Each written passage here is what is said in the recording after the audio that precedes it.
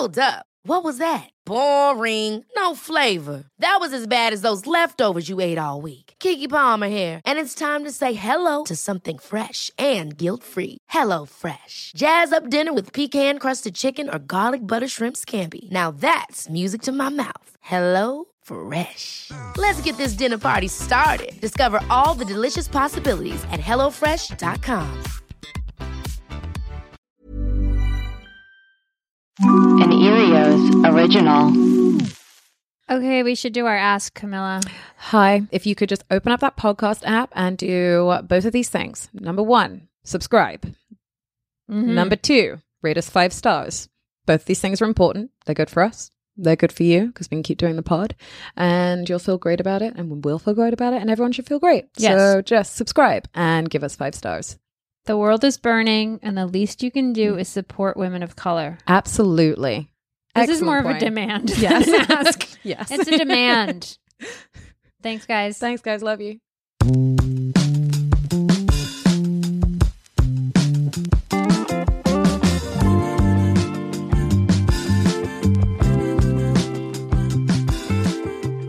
Welcome to Foxy Browns. I'm Priyanka. I'm Camilla, and this is a podcast that navigates beauty and wellness from our perspectives as women of color.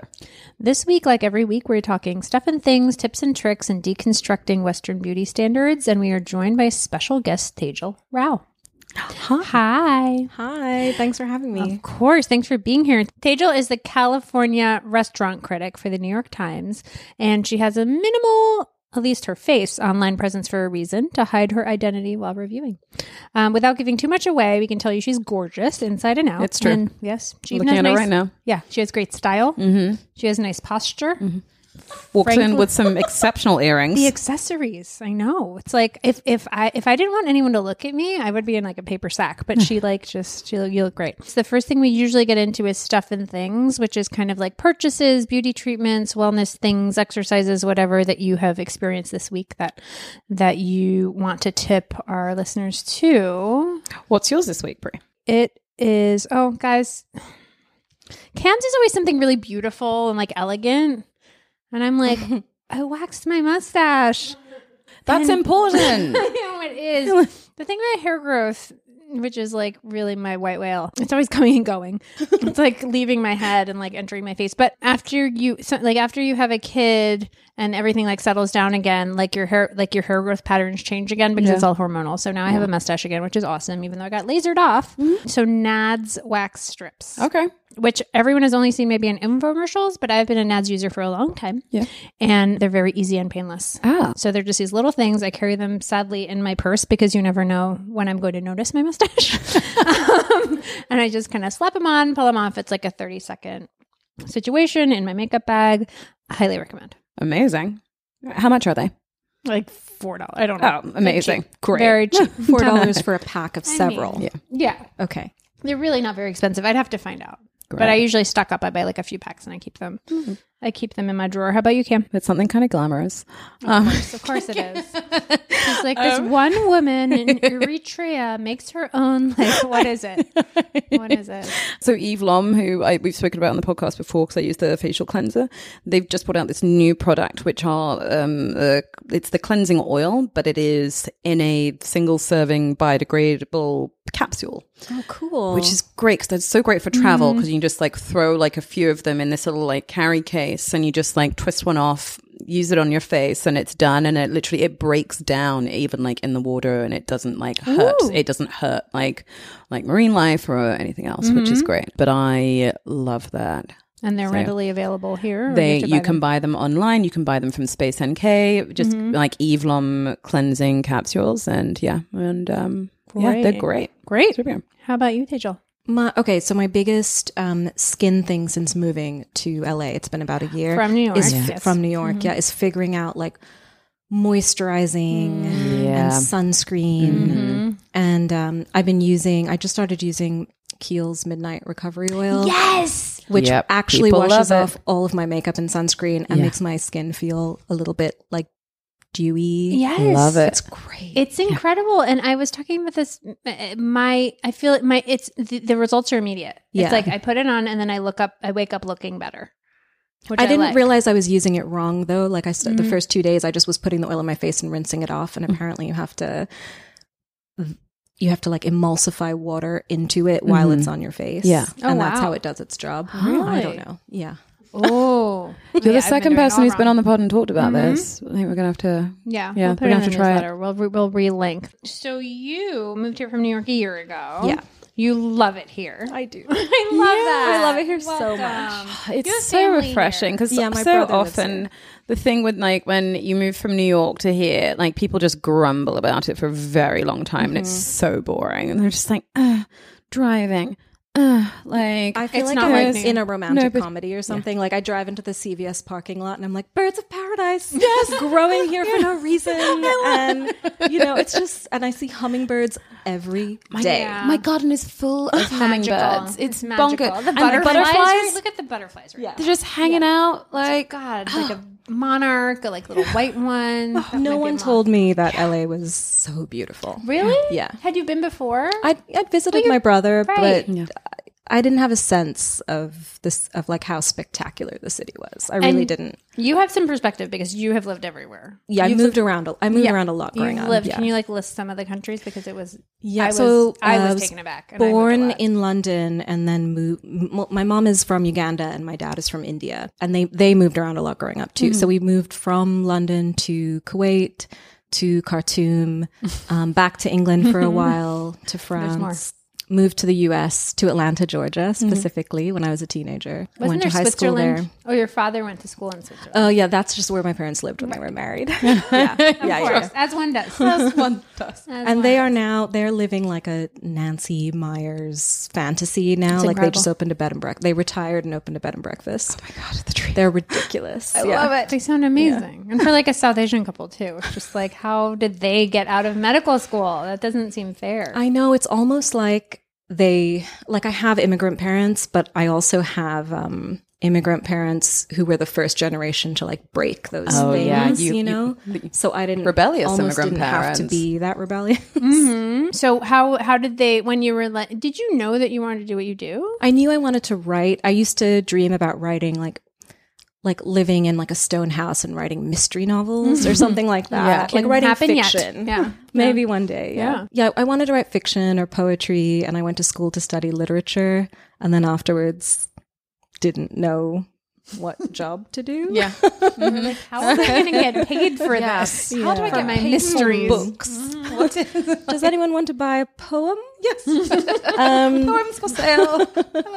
So I worked in restaurants. I worked in kitchens. And I cooked for a few years and then moved to New York and tried to write. And it took about 5 years to get a job. So I had a supper club in my apartment. I was freelance, like copy editing, getting gigs on Craigslist, French translation, all kinds of stuff. All your skills. And then doing some free, free stories for certain places. Exposure. For exposure. Yeah. Yeah, and I feel bad about it now, ones. but I don't know what else I At the could time, have you kind done. of At the had time, to yeah. have I didn't think I clips. really had options. Yeah. No, absolutely. And then in 2012, I was able to get a full-time job at the Village Voice. Right. Right. That's where you started out. Yeah. And were you happy there? I loved it. That's so Yeah, sad, I isn't loved it? it. R.I.P. the Village Voice. Do you remember the first restaurant that you wrote about?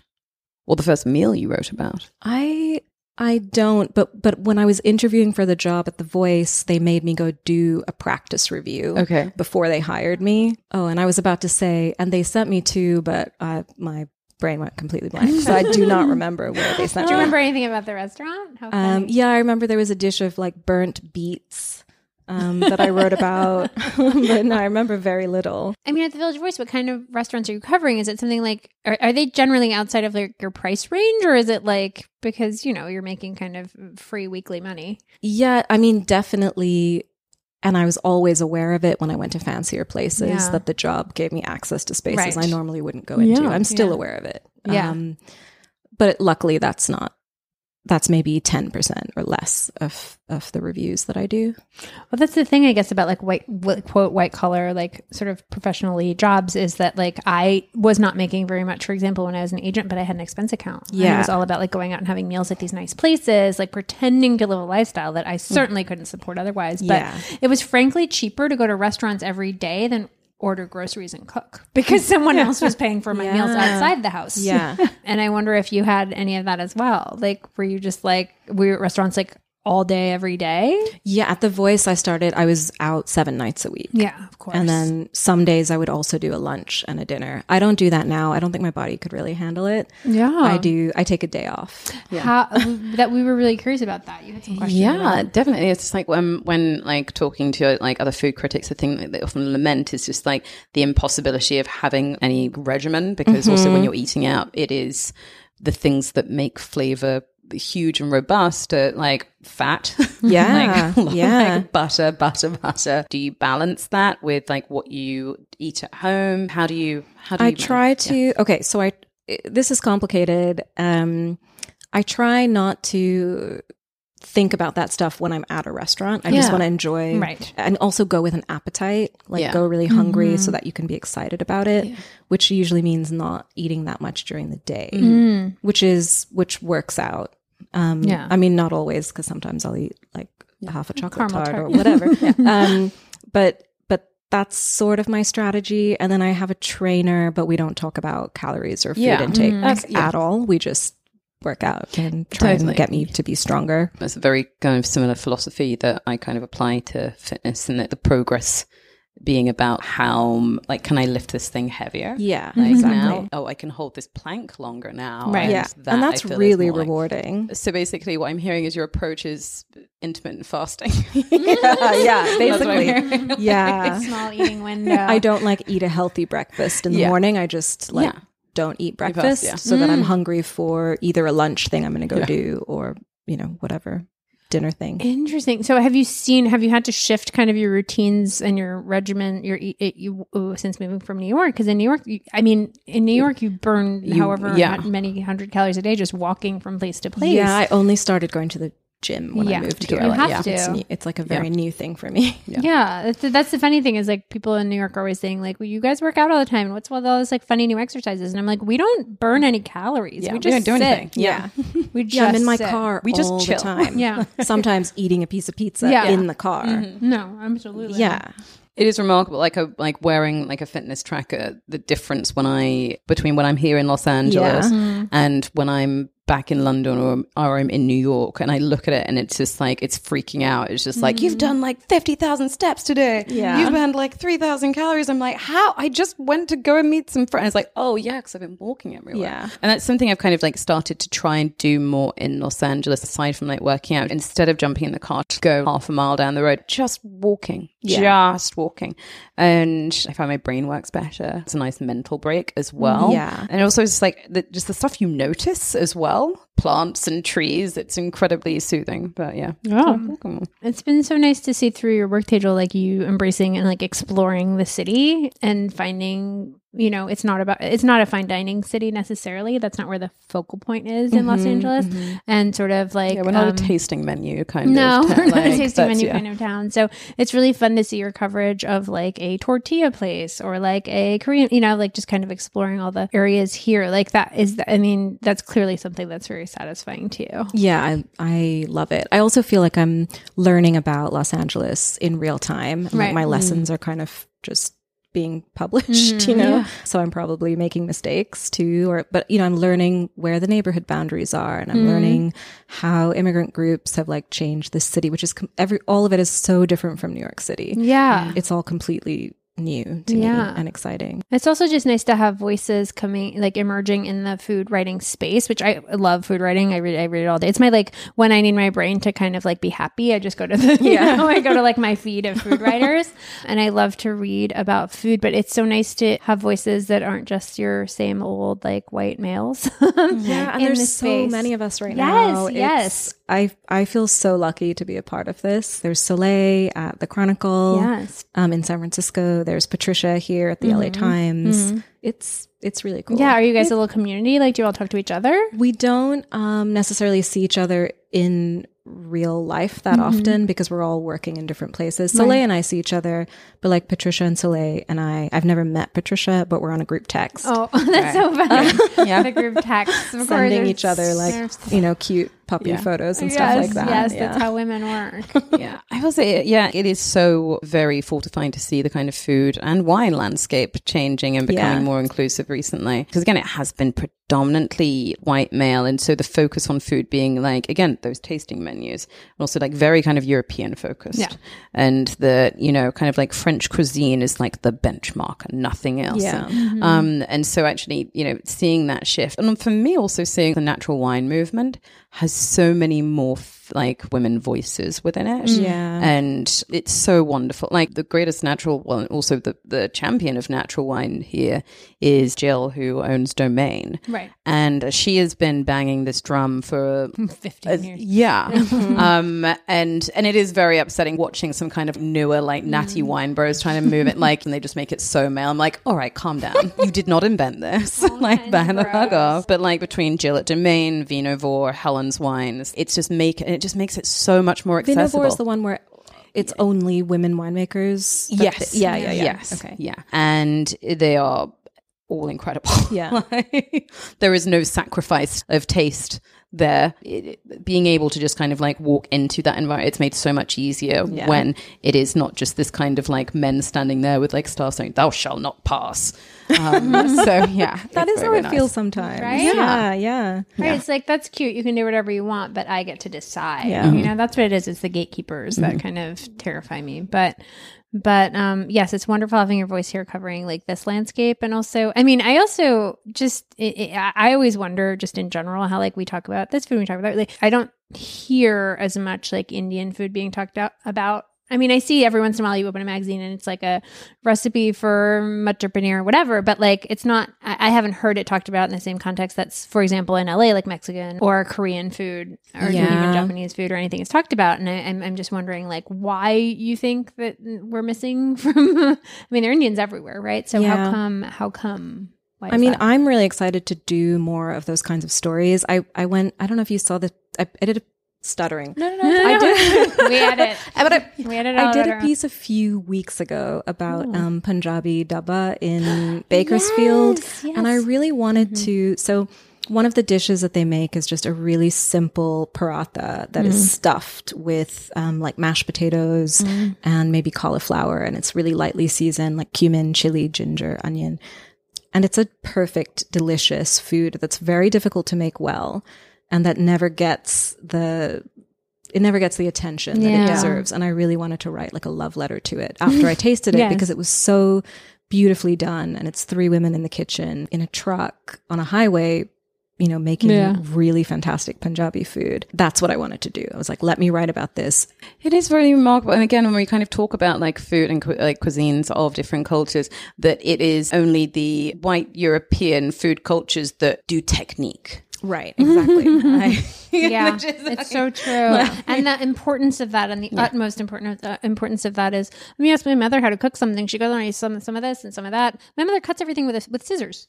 Because she's like, I'll cut myself with a knife, So like for you, she's an excellent cook. But it's also and just her like only tool is a pair of like whiskers. But it's also just the absolute dismissal of the highly technical things that must be achieved to create, like you said, like the perfect like paratha, or to make an incredible tortilla. But things have to be very There's specific. so much finesse. There's so much work. It's a craft that takes time to learn. Yes. But because women are doing it, or women who've traditionally done it, that's just women's work. That's just them providing, as opposed to like a skill that has been elevated and is like kept away from you guys. So there's like elitism there that, we're starting to, I think, break out of, which is awesome.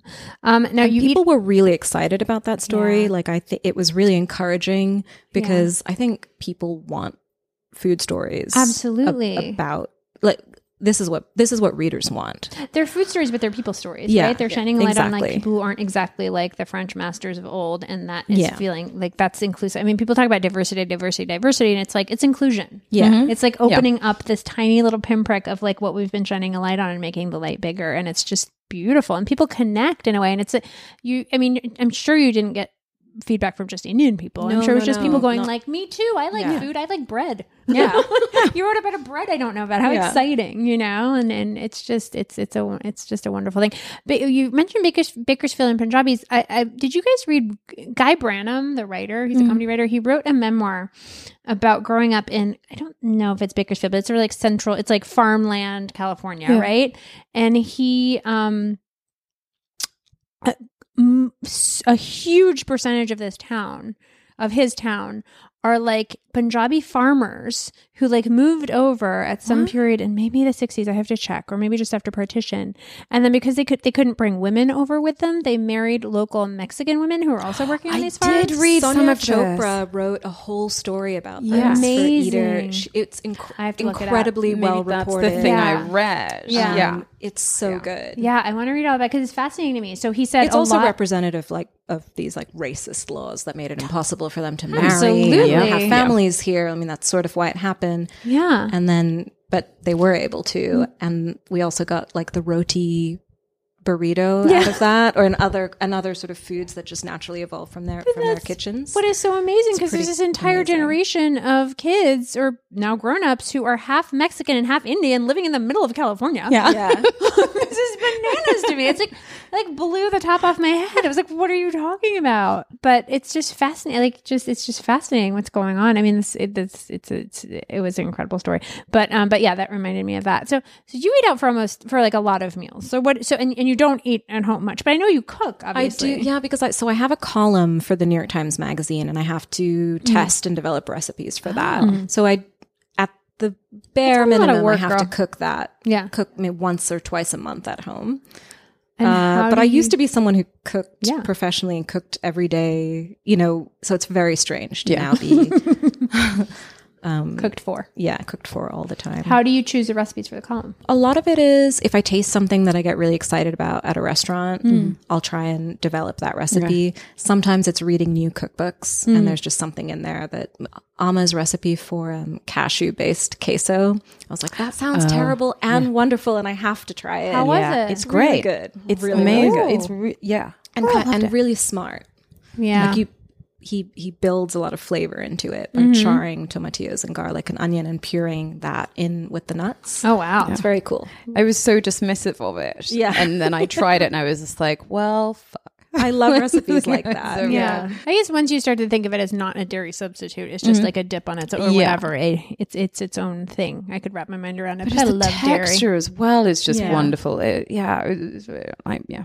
very, very lucky to get to live in the same city as Burma. Absolutely. What is your favorite thing that you've eaten since you moved here?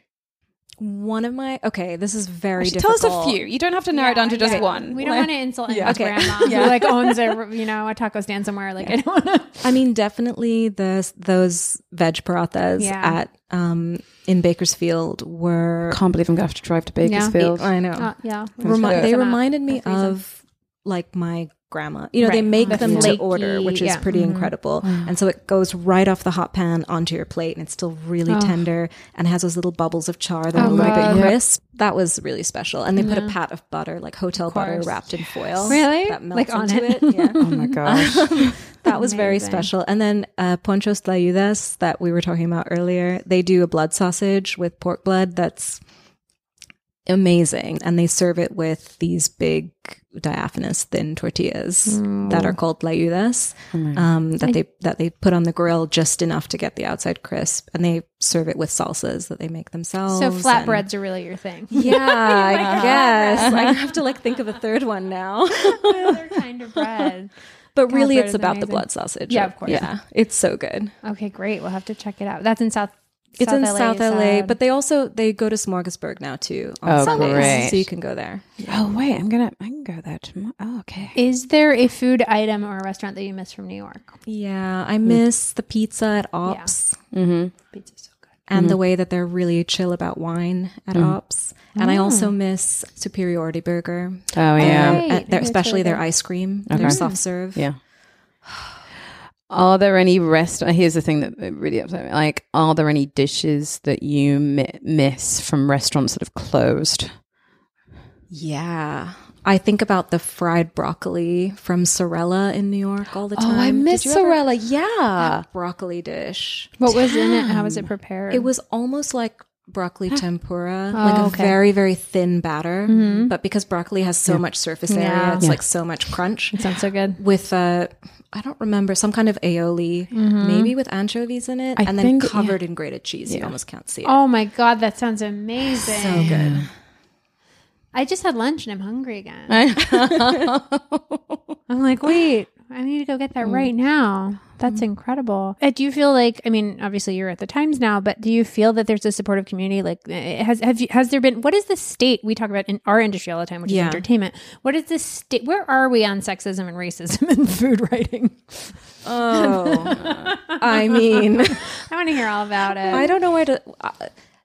I feel like I don't even know where to start. I'll start. I will start. We were watching the John Gold doc, which, you know, R.I.P. R.I.P. And it was him with his editors who were just lamenting about like how notoriously late he always was with copy, sometimes months late. And it was always like, oh, please, can we just get some paper? Like, please. Like, we went, it's like, no, I can't write. You'll get it when you get it. And they're like, oh, please, like your month's past deadline. I And can't was imagine having that relationship couldn't with you? an editor. I was actually sitting there. I cannot. My mouth was wide open. I was just like, no. It's just like, because this woman would be fired. Yeah. I mean, she would not have a documentary about her. Yeah. Meanwhile, my friends are like, do you think it's okay that I filed it at the end of the day when I said I was going to file it in the afternoon? Yes. Because difficult men are seen as visionaries. Yes. Genius. Difficult men are seen as genius. I mean, I think I also, that same idea, I think like food writers have applied that to chefs. Yes. too. Oh, yeah. And we've created this idea of like the genius chef Yes. and like the bad boy chef. Yes. And that's Did been you- a real problem too. Did you see Gods of Food? It's like a spoof of Chef's Table. No, I need to watch it. Yeah, I have the. We had Rekha Shankar, and who's so funny, and she created it, and I got to send it to you because it's spot on. Like, she watched Chef's Table very closely. She cast it very well, and it is a lot of like bad boy chefs and like a commune, and like it's just so. It's also that is like the wool that has been pulled over our eyes as food fans for our whole lives is like most of the people who cook in the world are women. Exactly. But again, it's very dismissed because it's like they're doing it for free. Why are all these dudes getting all the attention? Are you kidding me? It's remarkable. It's really one of my favorite. Because now it's a craft. Yeah. Like if you go to school and you study it and then you're like, Yeah. and now it's a craft. Yeah. It wasn't just like a life skill. Yeah. I feel like Great British Bake Off has done some work in kind of helping people in the US see that there are incredible established technical women cooks. And it's very, because like in England we always grew up like the benchmark for cooking or for anything was Prue Leith. Like Prue Leith's books are like that's your Bible, that's what you do. And so here, like having her on this show, that people have then started to discover her and they're like, oh, who's this Woman exists. incredibly It's accomplished so bossy crazy lady? to I'm me like, that oh, people have to turn the thing, whatever the work is, into a competition to value Yes. it, to I see know. any value Yes. in it. Yeah. Yes. Yeah. It's crazy, isn't it? Absurd. Yeah. It's very, very. However, I will say that like Bake Off is like that's the temperature of competition that I actually enjoy. It's I very completely gentle. agree. So gentle. And I love how the in-between shots, it's not like showing you branded content. Oh, or yeah. The brand of the oven. Yeah. It's showing you like a little bunny hopping in a field. Yeah. There's a field of flowers, a brook. Yeah. Well, speaking of the reason watch it's it. called the Great British Baking Show here is because Pillsbury own the actual the word Bake Off. Bake Off It's here. the most American fact. Yes. It's Wow. I only learned it a couple of days ago and I was like, what? It's in a spiral. That's actually insane. Yeah. I didn't realize that.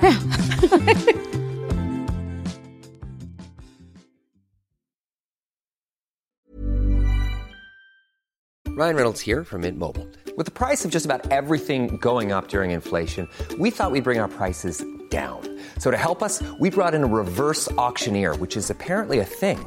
Mint Mobile Unlimited Premium Wireless. How to get 30, 30, bit to get 30, bit to get 20, 20, 20, bit to get 20, 20, bit to get 15, 15, 15, 15, just $15 a month? Sold! Give it a try at mintmobile.com/switch. $45 upfront for 3 months plus taxes and fees. Promo rate for new customers for limited time. Unlimited more than 40 gigabytes per month. Slows full terms at mintmobile.com.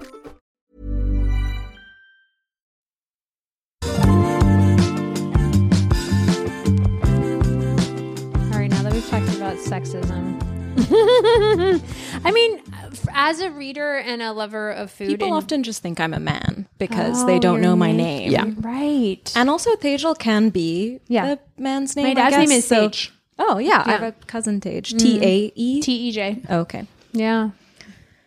Yeah, I guess I wouldn't have. I mean, I know because I. Like I definitely get reader emails that's, Dear Mr. Rao. Yeah. They just assume. Like, because you're Please, an Mr. authority. Rao is my father. Yeah. Who are you? We'd love to. I mean, because our listeners would love to, I'm sure, know like who in your community are you following? Like who are what, especially women of color, or like writers, what chefs are you like following closely? Definitely Solejo, who I mentioned earlier. She's at the San Francisco Chronicle. She used to have a podcast called Racist Sandwich. Yes, I heard about this. We should have her on. It's She's very amazing. good. Yeah, It's yeah. really good. And she's so thoughtful, and she's an incredible critic covering San Francisco right now and like illuminating San Francisco for her readers in a That's really interesting to cool me. way. Yeah, especially as the city has shifted so much. Yeah. Yeah. Yeah. It's wild. Allison Cook in Texas. She's one of my favorite critics. She's amazing. And she's been doing it for a really long time. And a lot of the stuff we talk about, she was thinking about, 20 years ago. Yeah. And then Ligaya Mishan, who is my colleague at the Times. She writes the Hungry City column. Oh, yeah. And she's like my queen. She's amazing. She's amazing. Should we talk about Beauty of the Week? Let's do it. So Beauty of the Week is where we highlight someone or something we think is, beautiful internally, externally. It could be something you've read, someone you met, your mother, like whatever, whoever it is, just someone you want to highlight and give props to. Camilla, who is your Beauty of the Week? My Beauty of the Week is a playwright and actor called Jasmine Lee Jones, who wrote this remarkable play called The 7 Methods of Killing Kylie Jenner. Ooh. And it's remarkable. It's an incredibly funny play, and it is from the perspective of like 2 Black British like girls who are in their like early 20s, and it is an incredible discussion on the appropriation of Black women's aesthetics and bodies and voices, and the way that it is expressed is within Black British internet speak, between GIFs and screen grabs and things that are the cornerstones of actually how we all talk to each other, and that where, our language has shifted massively, and that sometimes a GIF is just like an entire sentence, and that is the only way I can convey sorry to this man. And it is so good. It's absolutely wonderful. And it was at the Royal Court. You can actually buy the book of it, which I really highly recommend. You can get it online from the Royal Court, and like just the reading of it, you'll get it. And it has the actual, all of the GIFs and the screen grabs included. And it is so good. And she's so talented. I'm so excited for everything that she's about to do. And it was really, I was like, I think Charlize Theron was randomly saw it the other night and then tweeted about it. It's like, oh my God, I just saw this play by this blah, blah, blah. Charlize tweets? Yeah, apparently. That sounds amazing. And she's great. And it's her first play. That sounds it's incredible. so good. So yeah, highly recommend. That also makes me want to write a restaurant review using that structure somehow or Honest- something, yeah. right? Like what Yeah, an that interesting sounds way to, incredible. It's really, really clever. I could because I have a PDF of it. I'll be able to so I can just show you my. Cannot wait for her $20 million overall deal, which I expect is coming shortly. Yes. Dang. Who was your Beauty of the Week this week? I read this book a while ago that I can't stop thinking about. So it's not really of this week, but it's just a book that always comes up in my mind called River of Stars. Oh, I don't know those. Who's it by? A woman named Vanessa Hua, and it's about a young factory worker. And this is going to sound very severe, but it has a sense of humor. It's about a young factory worker in China who is having an affair with her boss, and she gets pregnant. And he sends her to this very lavish, like maternal kind of like care unit in California to have the baby there, where she is like moisturized and poked and prodded. So this baby, it's like all about the baby, right? And so the baby's going to be born in America, he's going to be an American citizen, and also is going to be, have this like perfect upbringing out in some like smog factory, location. And so once she's there, she kind of realizes that her life back home wasn't anything that she thought it would. I mean, what is this guy just wants the baby. And she runs away with another mother at the home. It's about 2 pregnant women basically on the lam, and they make their way. They make their way to doesn't speak English. They make their way to San Francisco Chinatown, and they make a life for themselves there. And it's a really special. It's just a great book. It's I great cannot writing. wait to read this. The characters are incredible. Yeah, the characters are incredible. Just the life, just the determination in this young woman. I mean, you know how it is when you read a book about like a strong woman with like a personality. You're like, why don't we have more of these? And just the way, the resourcefulness, and like the love for the children, and it's an immigrant story that I haven't seen before, and I always love an immigrant story, but I'm like, please do not like tell me about my cultural burden. Thank you. Like tell me this amazing story about this woman who's like full of life. And it was, I don't know, it's just a really special read. Oh, I'm buying this. Yeah. How about you, Tejal? Who's your beauty of the week? Okay. I took this exercise literally. So the person I want to shout out is Tanais Islam, who has this company called High Wildflower, and she's a Bangladeshi American making perfumes and lipsticks and like very, very beautiful, environmentally friendly. Yes, how she has sent us lipsticks, and I am hoarding them at my house because I need to bring them over to you, so you too can try them. Excellent. My son has like looked at them all and proclaimed them beautiful. My daughter likes to shake the little. She holds a lipstick in her hands and like bangs them together because they've got like really nice packaging, and she thinks that's great. They're like little maracas. The one called Mexican Malva Yes. is basically Gorgeous. my lip color, but a nicer version of it. It's sort of like become my natural lipstick. Yes, and I've heard a lot of Indian women say the same thing. Oh, really? Like the Mexican Malva. Yeah. Of like whatever wheatish. This is officially in my Indian passport. When I was Indian, it says complexion, and it literally tells you what your complexion is. Ew! I didn't know they God. did that. I didn't know they did that. But I don't know if they do anymore. But in the whatever, I became a citizen when I was 25, American citizen when I was 25. So, but it said wheatish in my passport for a very long time. Wow. Wheatish. This is a wheatish completion. I can't see me now, but I'm clutching the front of my brain. We had like a whole conversation about how racist Indians are, right? Like on your it's for me, it's just the word wheatish. It's it's the most colonialist. Like it is. It's very bad. No, it must be left over from the Raj. Like it couldn't, completely. So they could tell us apart. Yeah. No. Like, it's racism, but like make it darky Keats. over there. It's basically and then, what it is. Yeah. They're like this kind of chocolate person, and then there's this kind of like, oh, it's awful. It's so awful. Okay, we usually wrap up with a game called Rosebud and Thorn. It's a game that I play with my 5-year-old to get him to talk to us at the end of the day. It's kind of like it's your what was your highlight, what was your low light, and what's something you're looking forward to, except we couch it in kind of like beauty wellness style, whatever, something lifestyle-y. So we start with a rose. Cam, what was your rose? I have a nephew. Which is great. So yeah, my sister had her first baby, and it is excellent. He is now joining my other 3 nieces.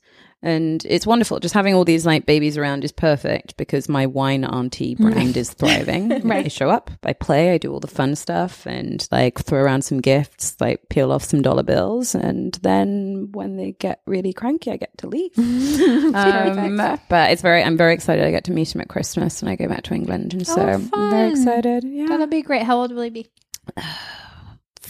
3 months. Oh yeah, that's when they start getting chubby. Yeah. Oh yeah. That's what Oh, that's the best. That's the good. That's when they start filling in. Before that, they're like aliens. Yeah. So yeah, I got him, and then I'll see my little my other niece. Such a gross stuff. I know. Yeah.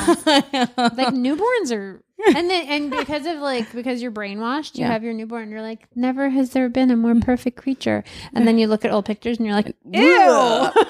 Veins just popping out of the side of the head, pruny little weirdos. No, thank you. My rose. This is just like a smug. I'm just being smug here. But I was reading on maybe Skift, the travel website. I love trades. You do love a trade. I love a trade website. So Skift is like a hospitality website that talks specifically about the travel industry, and they said that influencer trips are down. Great. Yes. Good. So all of these like locations that were like sending influencers, like bringing influencers in or sending them on trips to get like these sponsored posts so that people could drive traffic there, are realizing now that they don't actually pay off. It also has to do often with a lot of, because influencers like present this kind of like aspirational nature of like how they live, their followers are not necessarily going to pick up and spend like $20,000 on like a trip to Barbados. Like it's just not going to happen, but they will look at it, you know? So there was not, the conversion rate was quite low.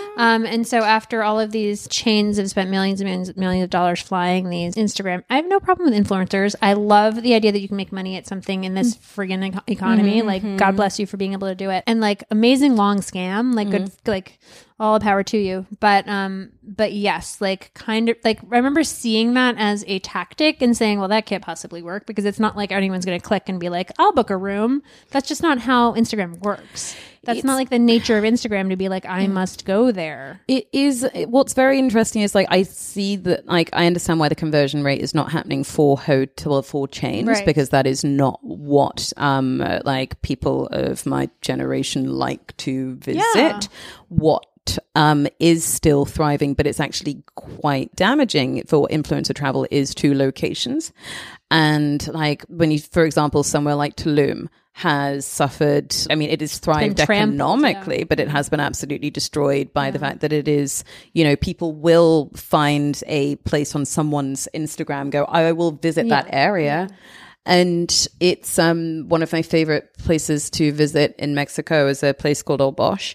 And it is remarkable and beautiful. However, what is keeping it from being destroyed by influencers driving there is because there's shit Wi-Fi. Right. It's really hard to get Wi-Fi there. That's really helpful. And so it is still very, very untouched, which is great. Right. Yeah. So that was, I mean, that's just a smug, like, ha, see?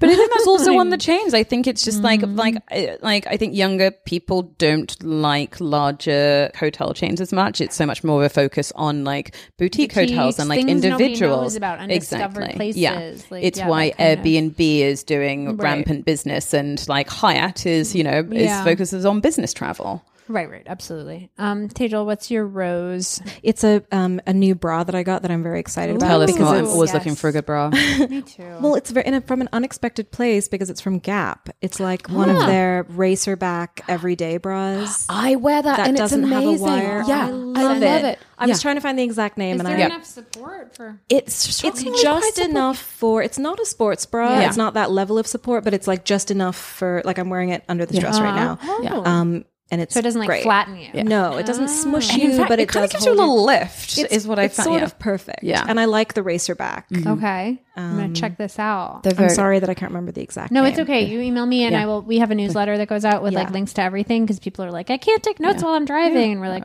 You know, we did it for you.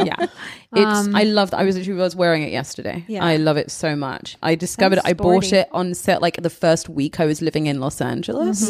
And have just been a convert to them ever since. It's also really nice if you're wearing anything with like a low low armpit. Yeah. I don't know, low armhole. Cut armpit. That's the official because term. It comes just high enough to not be in the way, but to like cover you up. Oh, so you don't get the side. Yeah. Okay, that's nice. Good to know. What was your thorn, Cam? My thorn of this week and every week of my entire life, which is people asking women of color for free work or cheap work. Yeah. And yes, I'm not doing this shit. No. And people are so audacious in how often they will ask for it and the ways in which they will ask for it, and then are so shocked when you say, no, I'm not working for a fraction of my quote. This is kind of my thorn too. Yeah. Also the can I pick your brain? Especially when it's like a white man who is I don't know what that even means. Yeah. What does that mean? It means I want to know you and then I want you to do all the work for me. That's what it means. Yeah. It's absolutely my thorn. That's 100% my thorn this week is like people. Here's the thing. If you do not help people for free, then they call you not helpful. Yeah. And that used to work on me and it just doesn't work on me anymore. You know, like I got screwed out of a job this week. I was very upset about it. Cam walked me through it. I'm still done. angry. Like, I'm just done. I've been very helpful. Yeah. Like, Yeah. I will continue to be helpful, but you will have to pay me for it hourly. I used to make the mistake of starting a conversation before asking how much Yes. you know, what the role was and how much it would pay and all that stuff. And now I don't do that, and people do get really upset. Yeah. What do you that you usually even say? ask. Like when people reach out and they're like, could you blah, blah, blah? Like what's the language? Because this is a language I need to learn. Yeah, well, now I'm like, I ask about time frame, commitment, deadline, and pay. Like Yeah. all of that at once. Yeah. Are people have an still email asking you to that do things for free? Yeah. That's insane. Yeah. But it's also the nature of like what we And sometimes do. I will do stuff for free, actually. Like if it's for, there's certain things that I would do, you know, like meeting with recently graduated student who's interested in what I do, who's a woman of color. Like that kind of thing. very I'll different. Make time That for. I do in a, right? like that I do. But not for a very corporation, often. not for a business. No. Exactly. Not something that's making money off of my free work. For me, obviously, it was so hard breaking into my industry with like all of the gatekeepers being white. And so for me, it's still very important for me for like young women of color that when they do reach out to me, that I always respond, whether it is that day or 2 months later, depending on how busy I am, they will always get a response. And that, I will, try and offer at least some assistance or advice. My gripe is people who are who already have every advantage in the world, and also people who are making money from my work, expecting me to do it for free. And then why? getting upset. Yeah. So cross. When you suggest. They're so you would like indignant. to we're be not paid. being friendly. We're not being helpful. And you're supposed to be friendly and helpful. And it's like, go find someone else. I was literally Go find someone who needs it. I was on a project that I did not end up doing because the producers were asking me to take an enormous pay cut for my work, and it was remarkable. I was literally sitting at a table surrounded by all these producers who are all millionaires and one billionaire. Telling me it would just be really, really we just don't have the money. Could you take half of it? I was like, absolutely the fuck not. No. No. And yes, so yeah, we just don't do that. Were you said no and you were able to keep the... No, I just didn't do the project. Oh, okay. Yeah, Okay. they basically turned around and said, oh, okay, we're going to try and find the money between us. I'm like, you have it between us. yeah. But you're just going to go away and try and find someone cheaper. And that is that's absolutely your prerogative, but I'm not doing this work. Yeah. And what's your bud, Camilla? This is a very industry specific, LA specific, but it's my favorite time of the year, which is award screener season. It's so good. It is basically, if you're in in the Writers Guild or the Producers Guild or any of the academies, that this is the time of year where basically they send you all of the films for free, and then you get to watch them all in the comfort of your home, and it's great. It's so special. And every day going to get the posters like Christmas, you're like, ooh, what's it going to be? And It's an actual DVD that they send. oh yeah, there's a stack of them right there. And some days it's great, it's wonderful because you also get to see a lot of the films that you've maybe missed throughout the year because there are so many limited releases for so many smaller films. And they're all the good ones. Yeah, and exactly, those are good ones. But every day you go to the mailbox, it is Christmas. You're like, what's it today? And last year, it was just oh, what's it? Is it going to be is it Crazy Rich Asians or is it? Oh no, it's Green Book. It's Oh, no. but it's such. It's My current coaster. Yes, we're literally using a just Green toss Book it. screener as a coaster because that's all it's good for. And it's now to the point my family, I'm very popular around this time of year. They get real excited. Thanksgiving is a oh boy. It's a shit show. But Did you bring the screeners? Yeah. They get excited about the kids, sure, Yeah. but it's really about the screeners. Yeah. Oh, and it's also my dad's where are my screeners? Yeah. They're Yeah. They're I made you. The least you could do is give me free movies. Yeah. No, absolutely. What am I looking forward to this week? I'm on the fence. Okay. So I went back to my facialist who I love, Terry Lawton. She's a wonderful, hilarious lady. She's very woo-woo, which she's very open about. And she is open. part of the reason I go to Terry is because of how my face looks after. Yeah. The other reason I go to Terry is because like everything we talk about is nuts. She's like, let me tell you about my astrocartographer who lives in Ohio.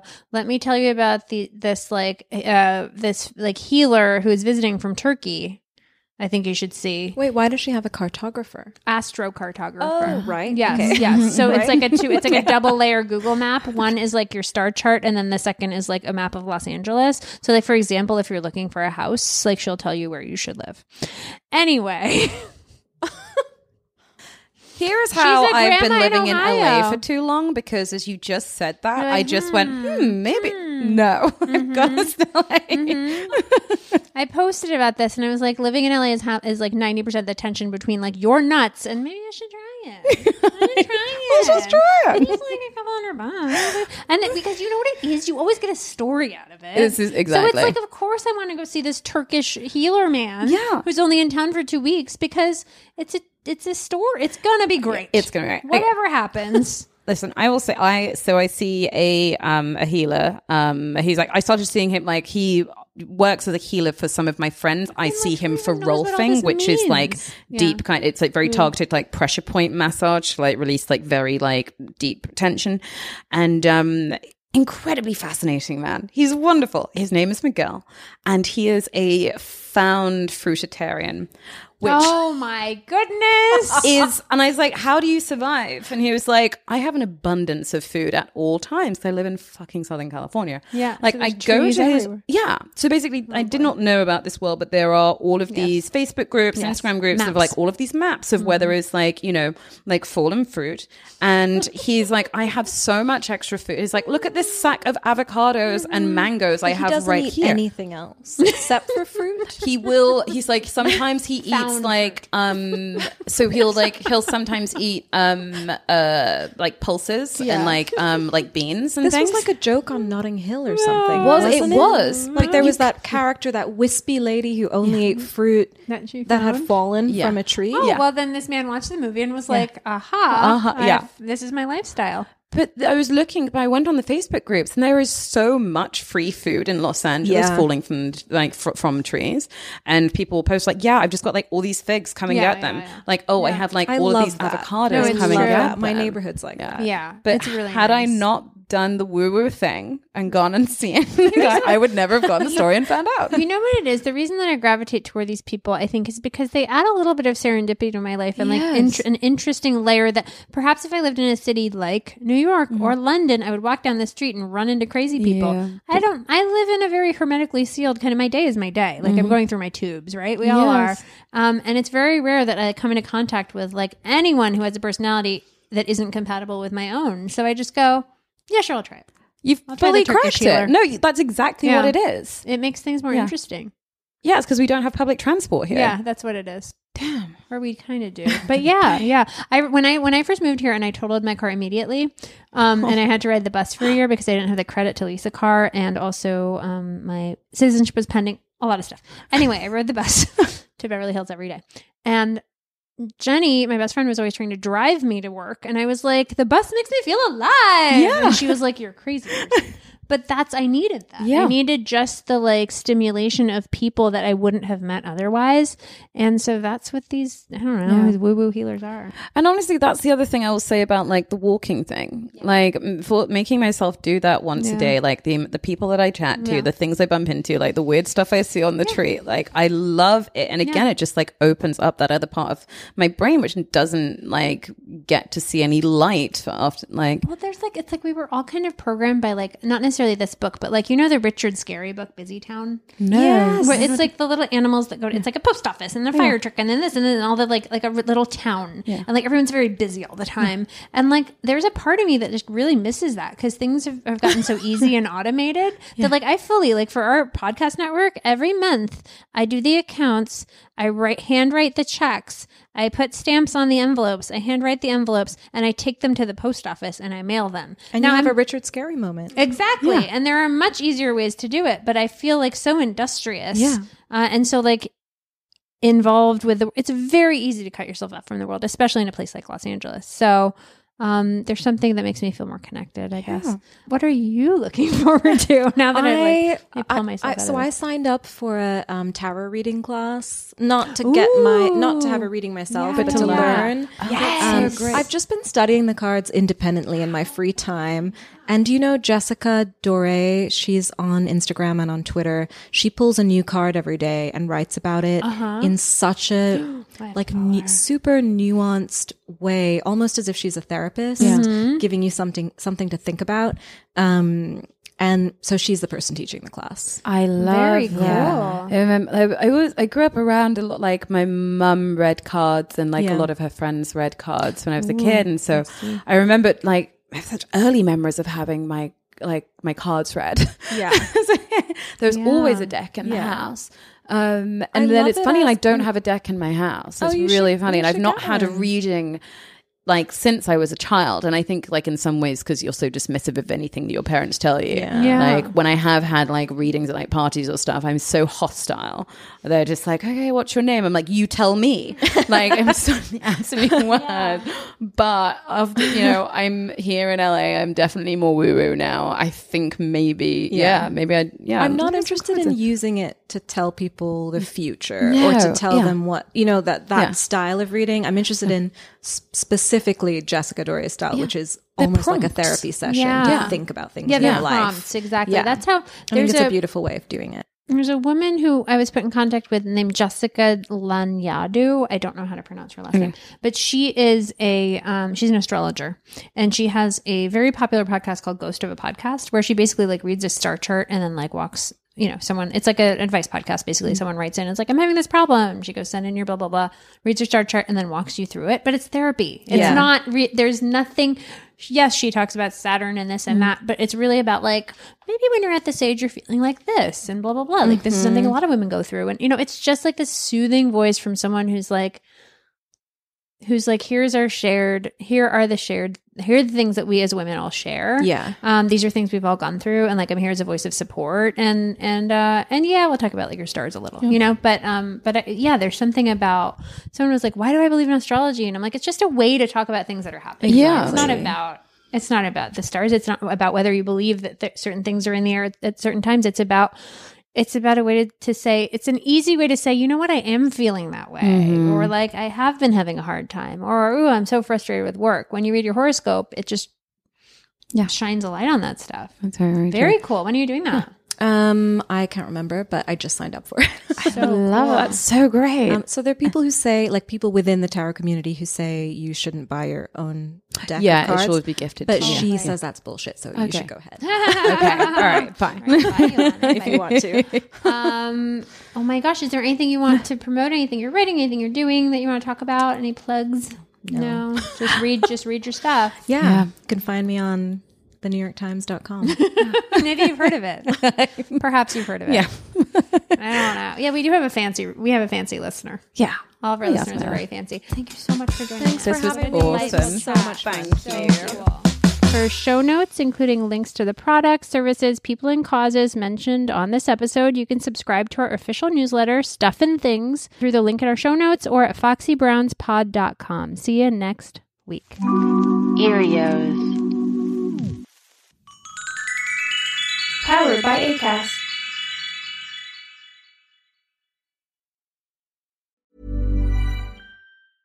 Hey, it's Paige DeSorbo from Giggly Squad. High quality fashion without the price tag. Say hello to Quince.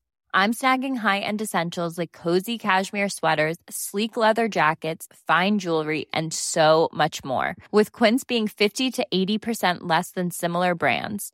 And they partner with factories that prioritize safe, ethical, and responsible manufacturing. I love that. Luxury quality within reach. Go to quince.com/style to get free shipping and 365-day returns on your next order. Quince.com/style.